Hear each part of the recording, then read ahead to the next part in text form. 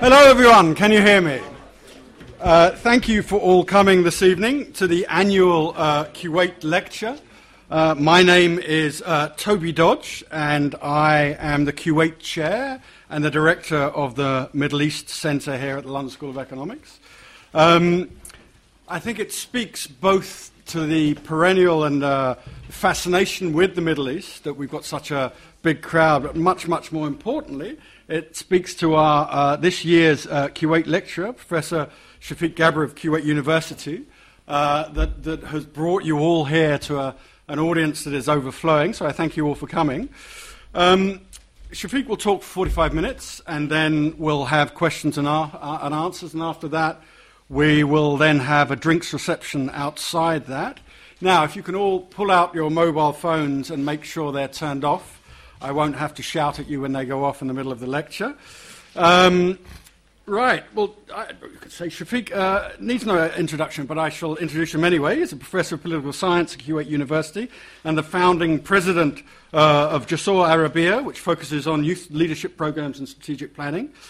He was the founding president of the American University in Kuwait from 2003 to 2006, a fine academic institution that I've been lucky enough to go to myself, and directed the Kuwait Information Office in Washington from 1998 to 2002, and the Center of Strategic Studies at Kuwait University 2002 and 3. He earned his BA from Georgetown University, his MA from Purdue, and a PhD in political science from the University of Texas. Is the author of 5 books, most recently Unsafe Life, The Generation of Dreams and Disappointments, published by Saki Books, and Kuwait Study of the Dynamics of State and Society. He will speak to us on the Arab world at the crossroads, collapse or reform. Thank you, sir, for coming.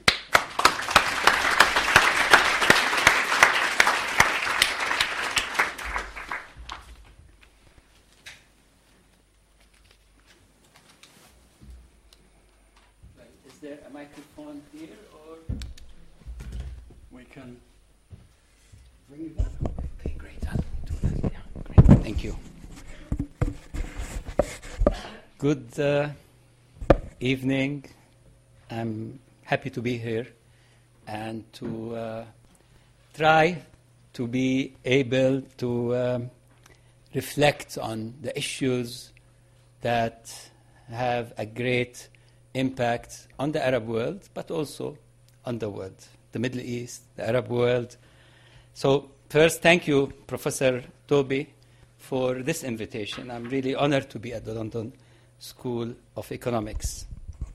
So what I will try to do, the roadmap, because we are talking about a complicated region, so the roadmap is the following. I will speak a little bit on the founding, which I believe is the founding moment of a different Middle East, which is 2011, the Arab Spring. Then, second, I'll speak about the counter-revolution, which I believe put us in a lot of mess. Third, I will discuss the environment of repression and unemployment and bad economics that exists today in the Middle East, regardless revolution or counter-revolution. Then I will talk about monarchies in the midst of change. Much of the Arab Spring touched strongly the Arab republics. So monarchies, what is the situation with the 8 monarchies? My fifth is ISIS or ISIL, the Islamic State, or Daesh, and the Arab world, and maybe the world. How do I see that? Or how do I read it? How do I understand it? And then I will try to conclude with the balance sheet. Where is all this taking us? What does it mean? How to see it? Etc., etc. And then in the discussion, I believe, we can build and whatever gaps. So let me start with the founding moment of 2011. Now, this is a moment where the Arab world suddenly and unexpectedly sought dignity, freedom, and social justice as the centerpiece of the revolutions that spread across several states, from Syria, from Egypt, Tunisia, Egypt, Syria, Libya, etc. these movements represented a transformative change and ignited a generational paradigm shift. It equally provided hope in the future of the region. The Arab revolutions succeeded during the first stage on several levels. They changed 4 presidents. They gave content to the meaning of a constitution, this whole idea of writing new constitutions, etc., the need for elections, genuine elections, public opinion, the role of public opinion, the role of youth at every level. You couldn't imagine how that spread across the region during 2011, this challenge to dictatorship and to their rule all over the region. So we see an added, therefore, series of concepts: freedom, to dignity, to justice, economic justice as well. It also provided political Islam a major opportunity, but it also challenged it. So 2011 seems that it started a new process in the Arab world, the coming back of politics after it was dead for a long time, or it was frozen for a long time, under regimes that didn't allow it or sought to freeze it. So the back to politics, to Arab masses, natural political movements, political responses to deep-rooted problems. So one needs to look at this event in a context. And I would say the context here has to be that this is a beginning of change, but this is not the change itself. This is not the end. It just unleashed a complex series of events, but that's not the end. It's just the beginning of what is to come, and still what is to come. So we're still in the early stages of this complex transformation. So to understand the Arab world, one needs to have a long view. To understand the Arab world, one needs to compare it with other regions and to see that it is not very exceptional. It is like other regions. If we talk about Europe, end of the 18th century, early 19th century, it went through that. Let aside World War I and World War II. Let aside Latin America, all the period, Southeast Asia. Then, when it was quite going through a lot of transformations from China to Southeast Asia. So to see it in that aspect, it is important to understand that the Arab revolutions was an idea. And that idea appealed to a huge mass of the population. Millions of Arabs participated in them, and therefore it carried weight, it carried a meaning way beyond what may look from the outside. Having said that, and without having to go to more details, and we can have these details in the discussion, the counter-revolution comes very fast. The Arab order wants to assert, or parts of the Arab order wants to assert its standing. So at the foundation of the counter-revolution, which happens after every revolution anyways, nothing also exceptional. The basis of the counter-revolution is that it has a strong belief that the old order could be saved. And that, therefore, what triggered the unrest and the change can be easily contained with disregard to the causes or to other ways of dealing with it. So the deep states and the entrenched regimes or their remnants stuck back. I mean, they struck back with vengeance, ignoring, in many cases, human rights and attempting to stop that process at any price. It started on several levels, but Egypt is a centerpiece in the counter-revolution and was led primarily by the power structures, controlled by the generals, backed by important sectors of the Egyptian public opinion. So I do not underestimate that there was a public opinion, but the army moved before public opinion could impose a solution similar to the one we saw later in Tunisia. So public opinion feared the Muslim Brothers. GCC states participated actively in supporting the new regime, and all together what appeared as a popular movement resulted actually in the overthrow of an elected Muslim Brother government in July 2003, and later revealed that it was a military takeover, continues to be so. And it is clear today, more and more. Rather than to hand over and move back, it stayed. So it is stuck. So Egypt, in a way, is stuck in its own counter-revolution.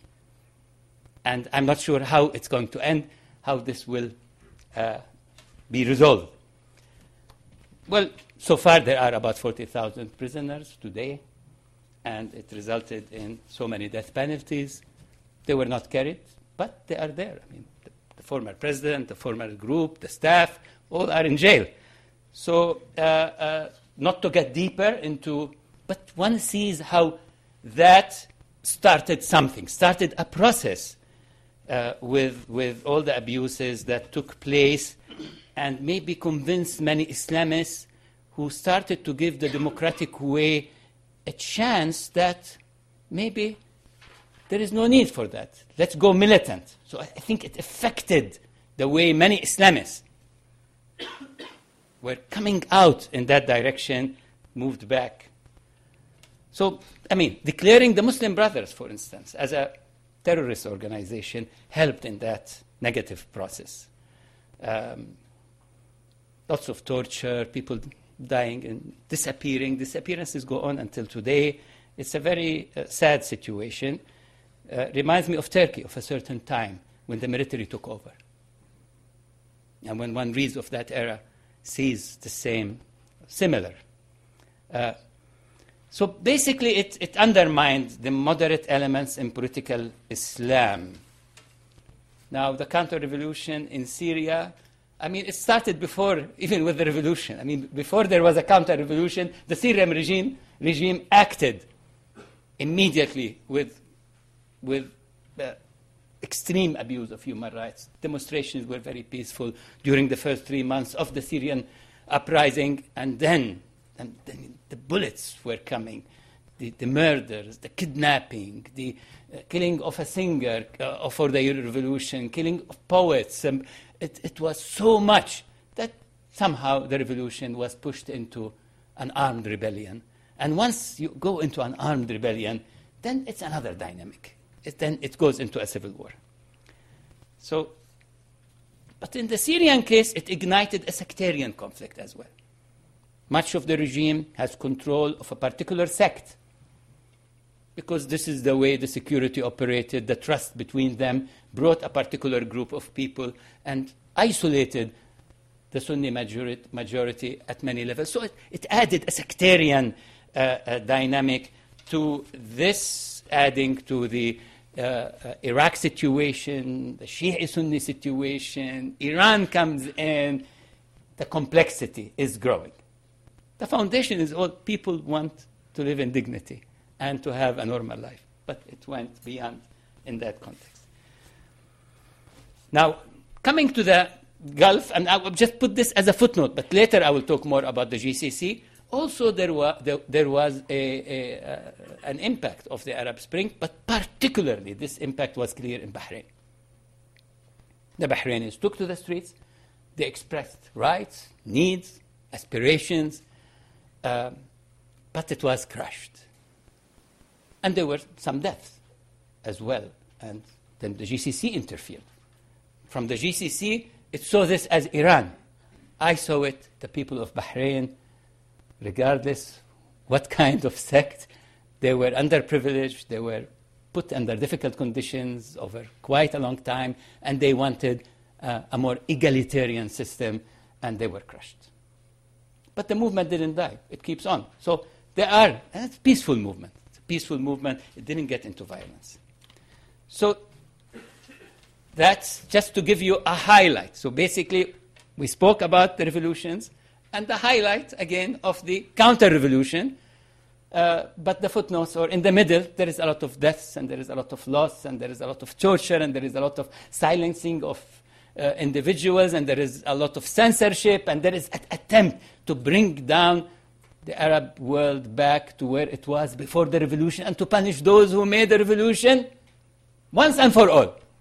So no one else will think of doing this again. So it's done with vengeance. And you see that in several places, the way it is done. It's punishing those who dared to think of this, which is the young generations, mostly non-Islamists, mostly secularists, human rights activists who really ignited these revolutions. Now, let's look at the environment of repression and unemployment, which I think is what creates the entire situation, what adds to the entire complexity. So basically, the counter-revolution had limited vision beyond the security, the army, and putting society back in line. It had a limited vision. It didn't have more to offer. Some wished it had. Some actually supported the counter-revolution and bet on it. Addressing the issues of unemployment, renaissance will come, change will come, even democracy will come, and human rights will come, but give them some time and see what they're going to do. But what happened? Many of us said, it's not going to do, but try to take us back. Because the analysis in many quarters in the Arab world at the level of leadership was, these revolutions were a conspiracy. And they were organized by agents of the West, agents that were trained here or there, but these are not genuine. We've been doing a good job after all, and we've been treating the people well. We gave them security, we took their freedom, and they should be happy. Why rebel? It's all about security versus freedom. This is the logic in much of the Arab world, with exceptions, definitely. I'm giving the ideal of it, but I definitely, when you go to the micro, you see a more liberal place, you see a more hardcore place, etc. But the paradigm in the Arab world is that we give you security, where you can work, eat, live, etc., and we do the politics. You don't interfere in politics. Politics cannot. It's problematic in this sense. And it's in that context that they had a limited solution to the problems, did not solve the problems that made the revolutions in the first place, did not understand the issues that created these revolutions, and therefore the situation in the region continues to produce an environment characterized by, this is across, unemployment, big time. There are some countries, many countries that have it. Statistics will tell you 10%, 15%. The truth is 30 and 35% in many places. People want to leave and immigrate. They want to come here. You keep supporting dictatorship, they all come here. Really, why not? You support dictatorship, so they get kicked out, and the dictatorship rules with a smaller population. It's manageable. You don't need to have 100 million in Egypt. 50 million is enough. Right? Why not let the other come? So this is the challenge today. So unemployment stands high. Among youth, it's a disaster. Among the young, and mostly graduates of colleges and universities, just like you, who have no future, who have nothing to hope for, except if they belong to a very privileged group of families or family, then they're okay. But to tell me, what's the future in Egypt for an average person? What's the future in Syria or in Iraq? 600 billion disappeared after the change of regime. Nobody knows where the money went. It's a poor country. It's one of the wealthiest. What's happening? And therefore, you end up with high unemployment, which and employment is not based on merit, and most of the wealth lies in the hands of the few. It lies in the hands of the few worldwide. This is a phenomenon today all over the world, and I can say we're around another maybe economic crisis here or there. But in the Middle East, in the Arab world, this problem is much deeper, is much clearer. No clear tax system. I mean, if there is taxes, I mean, evasion will be just very simple to do. So no clear tax system, no clear give and take on so many issues. I mean, according to the NGO, I mean, Global Financial Integrity, it reports that the Arab world lost 740 billion through illegal transfer of money between 2003 and 2012. 740. That explains why people are going, I mean, in a certain direction in that part of the world. So injustice in the region is evident in so many ways. As we said, employment, unemployment, lack of citizens' ability to influence the political system or the government at any level. This includes, I mean, the right to elect heads of republics. You don't have that right. Or the right to elect prime minister. And if you do, it is done in a way that is really not representing. It's not really free. It's not really open. It's not whether from going to the ballot all the way to competing before that, to competing after that, the media is controlled. So where are you going to compete freely among political parties? So you'll find constitutional rights on paper, but they are weak when it is implemented. Public funds become private wealth to a very small minority. Majority of the population starts losing in opportunities, in education, in health, in fair treatment, etc., etc. So you end up with the environment, the same environment that you are trying to solve a security issue, quote unquote, a rebellion or revolution or acts of violence, but the same environment recreates this every day.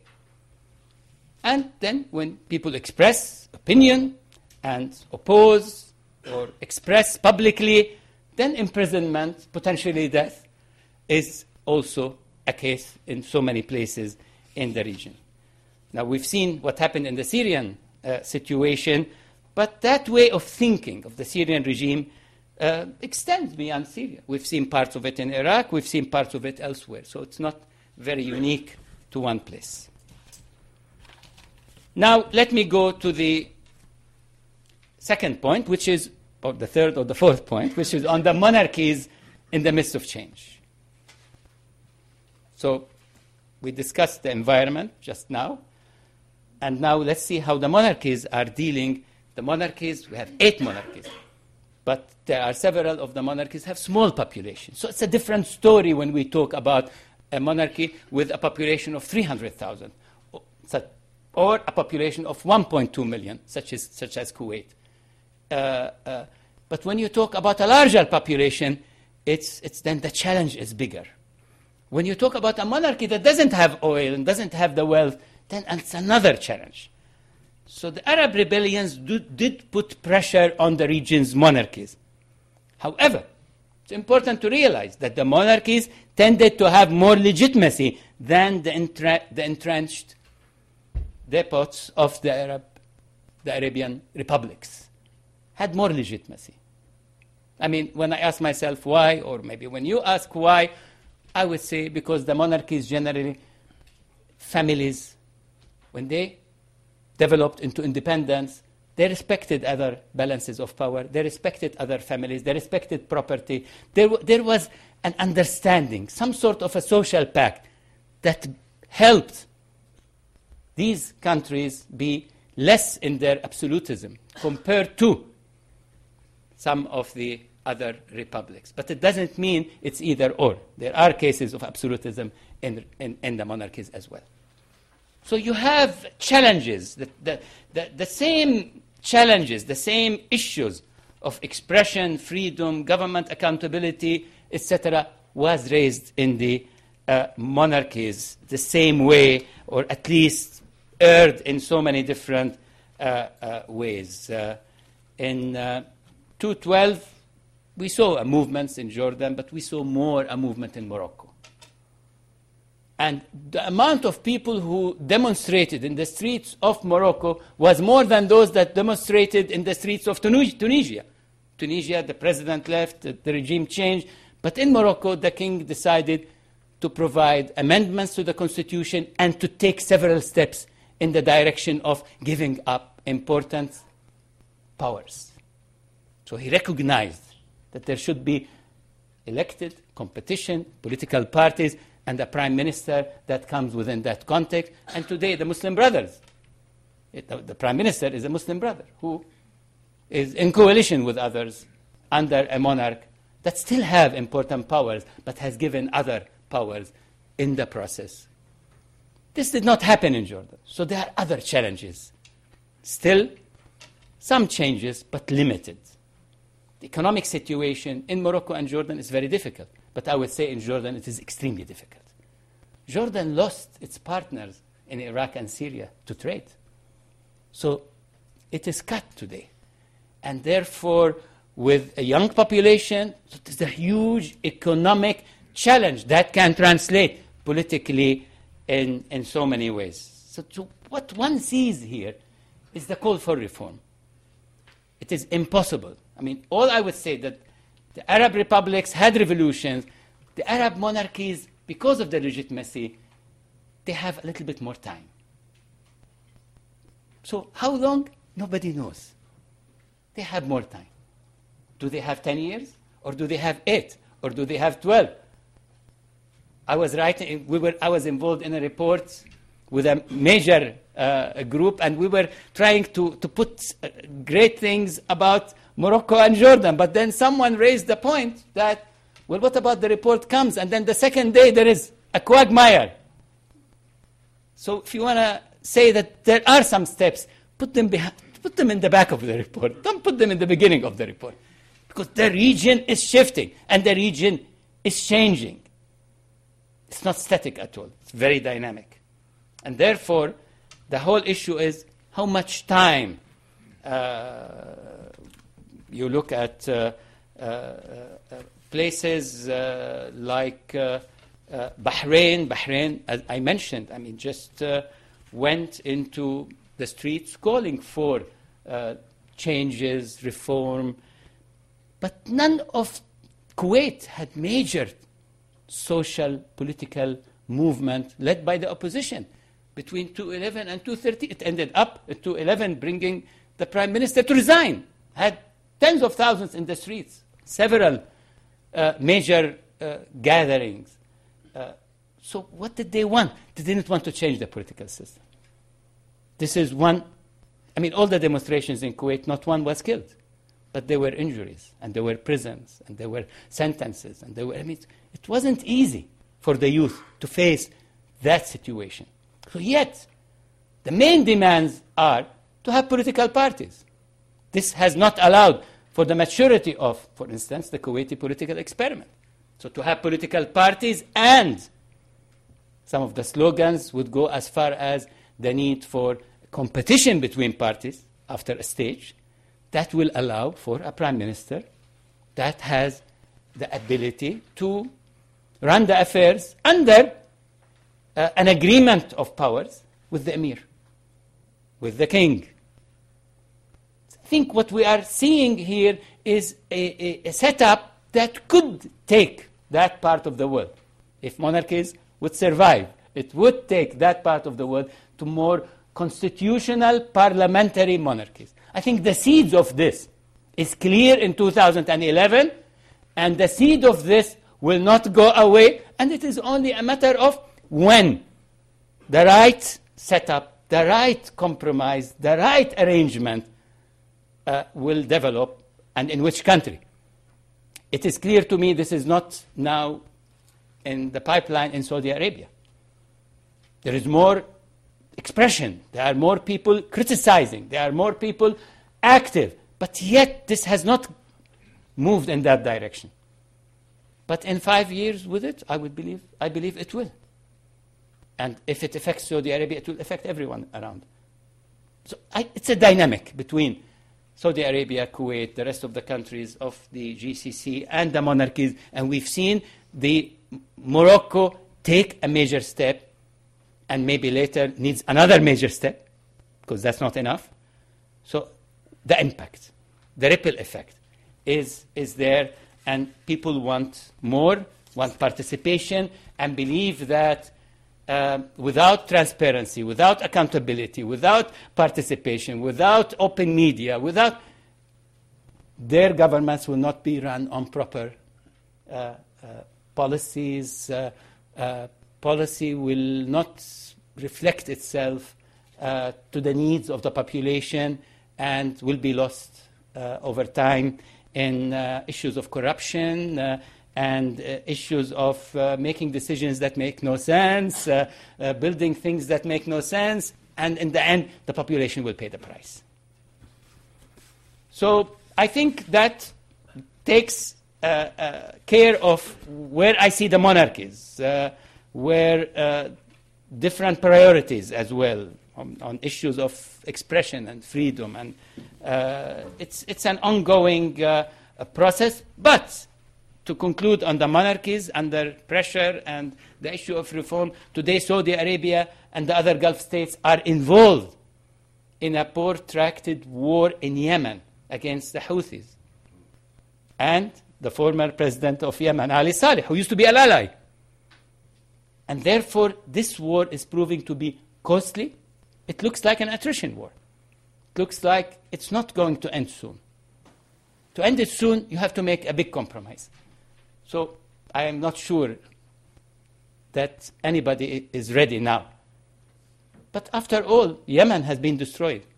So it is a war in Yemen in a failed state that it's not going to be easy to think about what's next. Yemen will be a good place for Qaeda and ISIS, but it will also be a place that could be partitioned between the south and the north. So in a way, one is trying to make meaning, but the Gulf involved in Yemen at that level, but also looks at Iraq. It's in a situation of war, and they are involved in the war against ISIS. Then looks at Syria, and they're trying to help the opposition, the Saudi and the Qatari in part. I mean, several Arab states, including Kuwait, are closer to the opposition. And so Syria, trying to deal with Lebanon, to create a balance of power, trying to deal with Iraq, to create another situation, and afraid of Iran's influence, but at the same time fighting ISIS. Two contradictory aspects, and at the same time involved in the Houthi, etc. At the same time, not very happy with Bahrain because of the continued, wow, this is too much for. So that guarantees with the low income from oil, that guarantees a lot of the funds have to be spent, if this continues, within the coming 5 years, 6 years, 7 years. I mean, it is part of this broad challenge today faced in the region.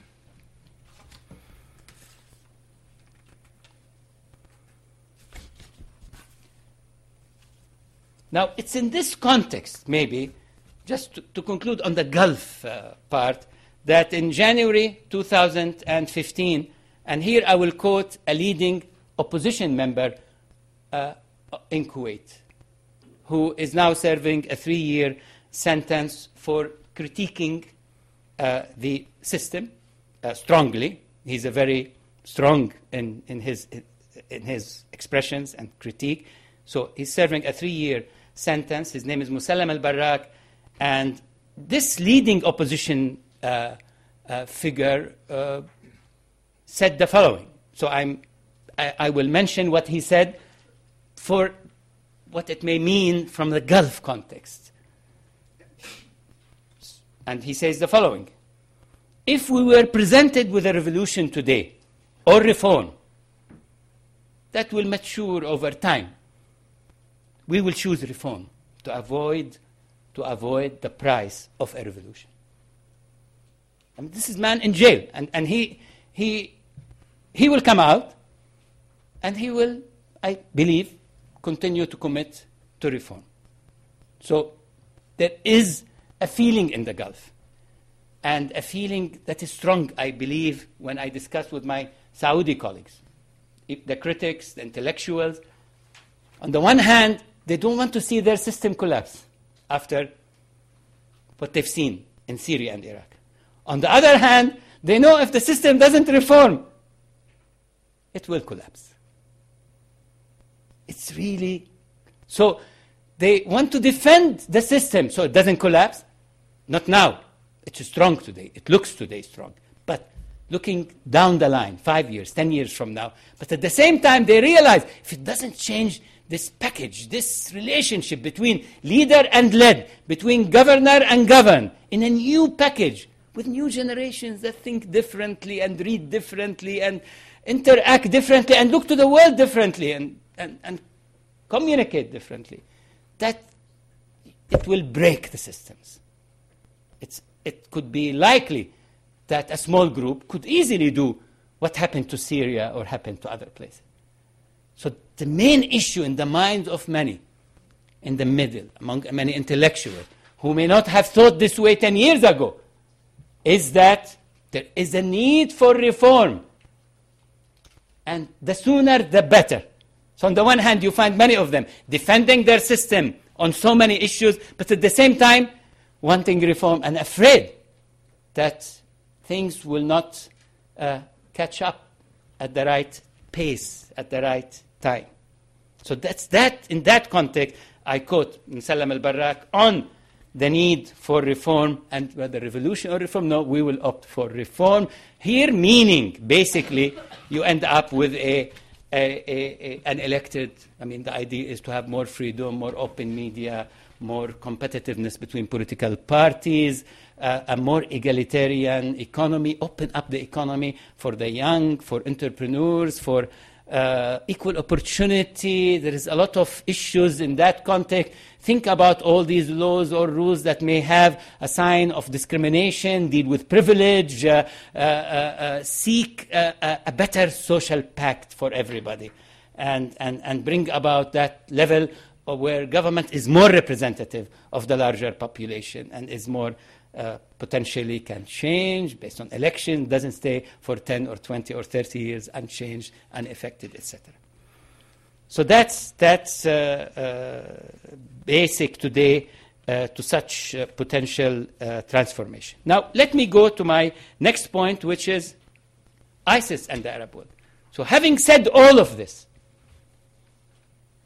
I'm not sure if you still believe that ISIS is an unnatural expression of such an environment.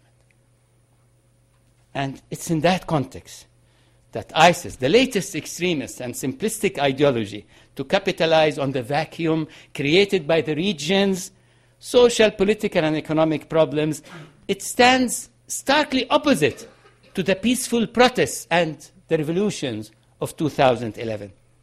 To a certain extent, ISIS represents a marginalized, traumatized group. The Sunnis of Iraq and the Sunnis of Syria, it is a result, in part, of the brutality of the system of Bashar al-Assad, the regime, the alienation of Iraqi Sunnis, and the US-led invasion. It all set so many dynamics, but it also reflects changes in the jihadi Islamists worldwide. So it's a combination. Jihadi Islamists such as Al-Qaeda, etc. So in a way, ISIS evolved from an environment of state repression, loss of hope by centrists, moderate forces, and the systematic elimination of the peaceful activists who set off and dominated the Syrian revolution in the first place, but who dominated all the revolutions. So here we can talk about the role of Prime Minister al-Maliki, the mistakes he did, the way things happened. ISIS could be seen as a version of the Jacobians of the French Revolution. Should not be blamed on Islam. All religions have a capacity to go in that direction, and all religions have a capacity to go in the opposite direction. And we've seen that throughout history. We've seen that even in Britain, going back, or we've seen it in many places. We've seen it in the Khmer Rouge, for instance. So, in a way, a number of socio-political structures have been major contributors in nurturing extremism in the region, including the marginalization, persecution, relative deprivation. So one must also add to this that the absence of democracy, widespread corruption, foreign military interventions, occupation, including Palestine, violence breeds untold reactions. That of ISIS has exceeded the imagination. The enormity of the human toll. East-West relations have also been, in a way, part of that overall evolution. So, looking at the phenomena, 4,500 Jordanians are fighting with ISIS in Syria and Iraq. So that's telling. There are hundreds, if not more, from the Gulf who go. They don't want passports. They don't want to be part of a state. They feel they are treated differently in there. With that group, they go. They're energetic in it. They become leaders. They can become prime ministers in ISIS.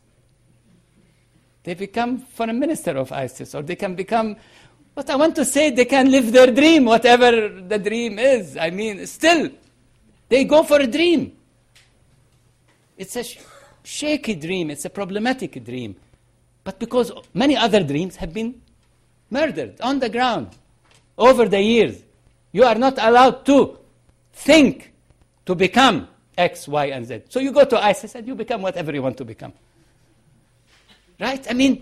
I don't want to simplify it, but I get that sense of marginalization, injured identity, helplessness, hopelessness, blocked future, and here you are. Somebody gives you an ideology.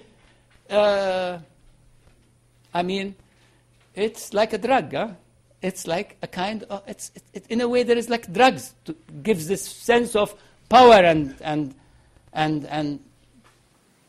so ISIS comes to the theater, it mixes all the cards, it murders left and right. I try to count how many enemies are for ISIS. There's so many of them. Almost everybody is an enemy. You can see where this comes from. So everybody becomes an enemy. Everybody. Weren't the Jacobians an enemy of everybody? And at the end of the day, an enemy of themselves? But they came through this theater of history. They rise, they create havoc, they kill, they murder, and then they die. But maybe the ones that come after them will try to do things so they don't come again. And to do things they don't come again, we need to be more civil, and we need to think of change and reform and education and culture and music and life and quality of life. We need to think of the issues that relate to what brought ISIS to the theater, which is justice, fairness, marginalization, extreme privilege, and extreme lack of privilege, repression. All of these issues bring such a group to this. So, the balance sheet. Well, here we can see that the old Arab order's strength stems from its monopoly and dominance of the means of violence, police and military, and the law of courts, etc. But this is exactly its weakness, because it's not providing alternative. An element of legitimacy might still hang in the air throughout the Arab world, even in Egypt, still there. However, it is getting thin and thinner every day. So everybody, in a way, is stuck with an order that is changing. The violence in the region is the result of frustration, lack of peaceful alternatives, and grassroots movements continue to seek reform and change. The Arab world is actually, is in a state, it's like sitting on a time bomb, mostly of youth, who constitute the overwhelming majority. And therefore, that continues to be a fact in the Arab world, the most important one. Arab youth are not of one mind.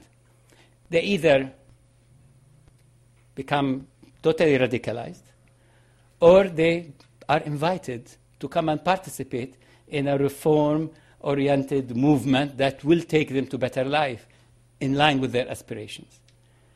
Or they will immigrate. If you block everything and destroy everything, the way Syria did, as President Assad did. And therefore, but believing that this immigration isn't easy, it will end up exploding, creating more failed states over time if no reform is dealt with. And therefore, it's to see that important sections of the elite in the Arab world are still in a state of denial and haven't yet connected with the changes since 2011.